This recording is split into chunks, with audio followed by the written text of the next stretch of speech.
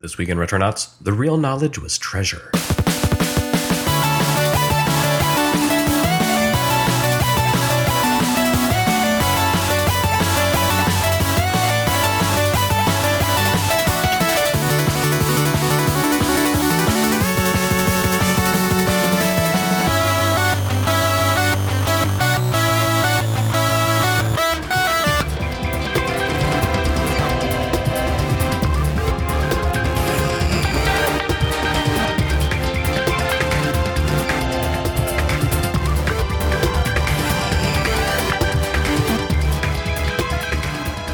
Dark Souls developer From Software has garnered a reputation as the gamer's game maker, and deservedly so, but forgotten amidst the concerns of a generation obsessed with 1080p resolution and 60 frames per second has been the original gamer's game maker, Japanese studio Treasure. Established in 1992 by a team of former Konami programmers and designers, Treasure has been courting the hardcore niche with the nichiest of hardcore games for more than 2 decades.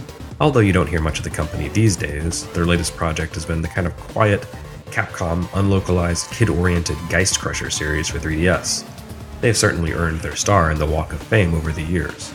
Heck, if you just looked at the games Treasure made for Sega Genesis, you have one of the most talented and capable developers ever, but they kept going beyond the 16-bit era, thriving where other studios fell aside.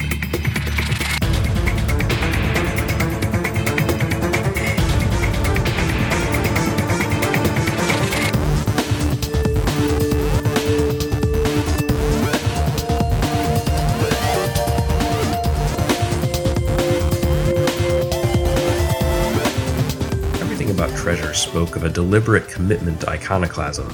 It began life by abandoning Konami while the company was in its prime. Seriously, practically everything 16-bit Konami produced was gold, but Treasure left to make even better games.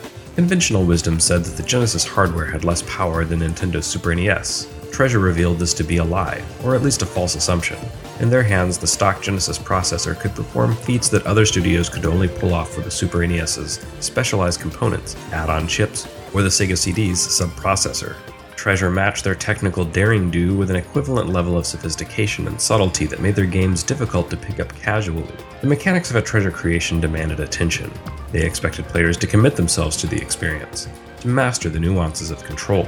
As a result, a Treasure game often comes across as a hot mess at first glance, a dazzling explosion of visuals that dares you to try to find any joy in it.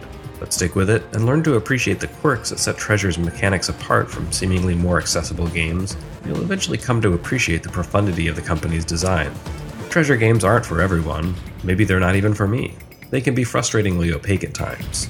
But they rightfully command a reputation for brilliance, with inventive scenarios and quirky control schemes that, once mastered, offer unparalleled options with just a 3-button controller.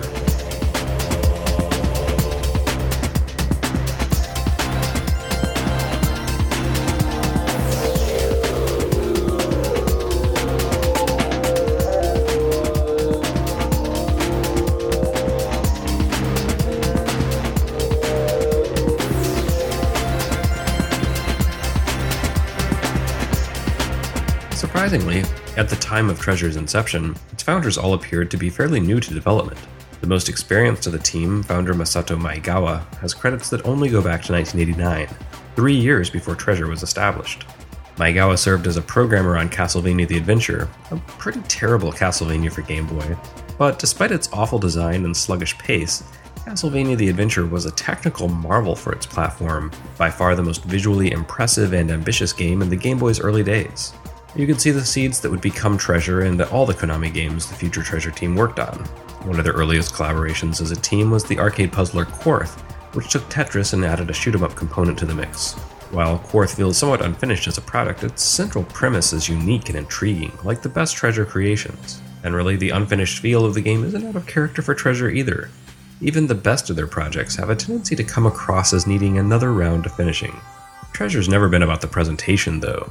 They invest their finesse in the rules of play, the bosses, the complexity of character and enemy interactions.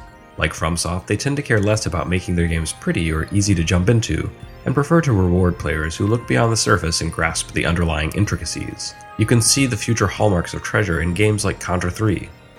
That was basically a string of set pieces and boss battles, and it was programmed by future Treasure founders Mitsuru Yaeda and Hideyuki Sugunami. Or in Super Castlevania 4, whose odd marionette-like take on protagonist Simon Belmont was also programmed by Yaida. Featured Treasure talent also worked on oddball light gun shooter Laser Invasion, visually arresting Super NES shoot-'em-up Axelay, and unsung licensed NES gem Bucky O'Hare. If it was an action game that Konami made between 1989 and 1992, chances are good that someone who would eventually be part of Treasure had a hand in it.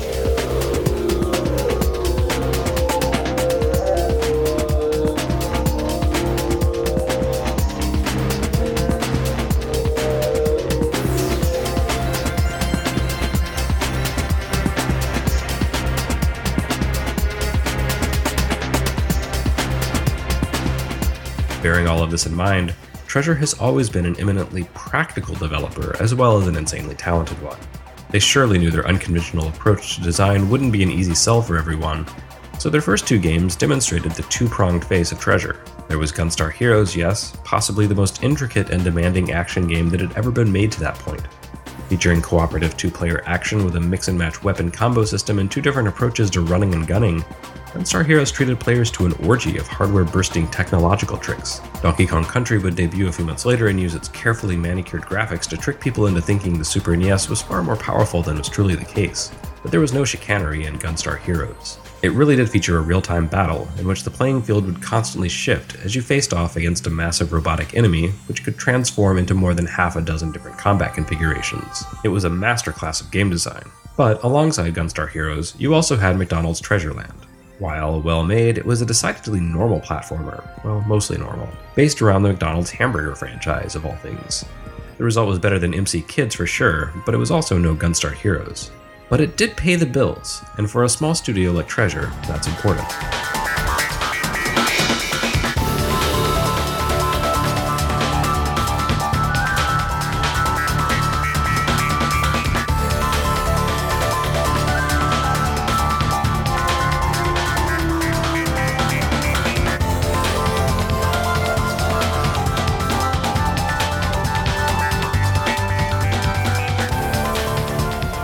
If you look at the history of Treasure, you can see certain trends and themes taking form.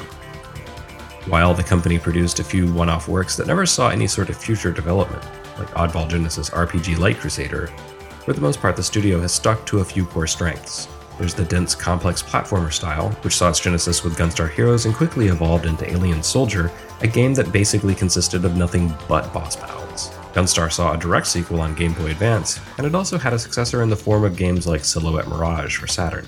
Similarly, one of their first licensed games was a 4-player brawler on Mega Drive called Yu Yu Hakusho Makyo Toisen. That in turn had a few successors, including Rakugaki Showtime, a Japan-only multiplayer brawler action game in a similar vein. Then there was Dynamite Headdy for Genesis, which might seem to fall more in line with Gunstar Heroes, but on closer examination, was a somewhat more normal platformer action games in terms of mechanics, and much weirder in terms of aesthetics. Headdy served as the inflection point for Treasure's more experimental type action games, such as Wario World, Mischief Makers, and Stretch Panic.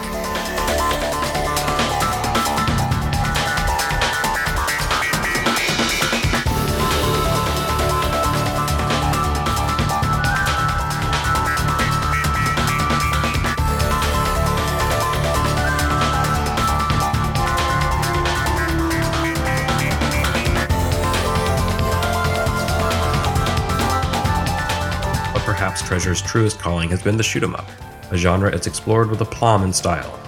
Radiant Silvergun remains one of the greatest shooters ever made, and its successor Ikaruga continued its dynamic, color-themed play concepts. Meanwhile, the Bangai-O games took a totally different perspective on the shooter, not only by switching from vertical to horizontal format, but also by presenting itself as more of a puzzle than an action game. Bangai-O's stages were less battlegrounds, and they were opportunities to create insane missile-spewing attack combos and rack up preposterous points. The company's shooter work reached peak perfection, perhaps somewhat ironically, as they returned to the Konami fold to create Gradius 5 for PlayStation 2. The result was one of the most accessible games Treasure ever developed, yet also the most inventive and nuanced chapter of the Gradius franchise. A perfect synthesis of parent and prodigal child, reunited in harmony.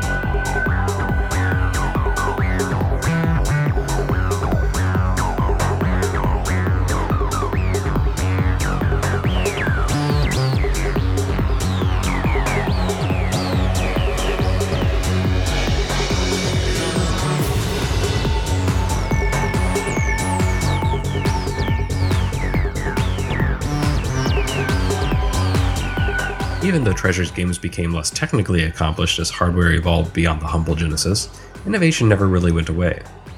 Sometimes Treasure can be so clever that it's almost baffling, such as with Bangai-O Spirits for Nintendo DS. The creators of that little gem were determined to work around the limitations of Nintendo's friend system for swapping custom levels, so they gave players the ability to exchange level data in the form of sound files. Treasure has been quiet over the past 5 years, aside from some remakes of highly sought titles for last-gen consoles, basically just been Geist Crusher. But still, the company is alive and kicking, and while they've mostly been silent of late, it's hard to imagine they'll stay submerged forever. In this new era of crowdfunding and indie games and a growing appreciation for precision game design, Treasure seems overdue for a glorious comeback, and certainly there's plenty of love for the company among those who know their roots. Indie darling Cuphead, for example, may look like an old Fleischer cartoon, but it plays like a pure homage to Gunstar Heroes and Alien Soldier. We can only hope that seeing such loving tribute is the nudge that Masato Maegawa and his team need to make their grand reappearance to gaming. Then again, even if Treasure never produces another game, their legacy will go down as one of the greatest ever. A catalog of intense games for serious game enthusiasts.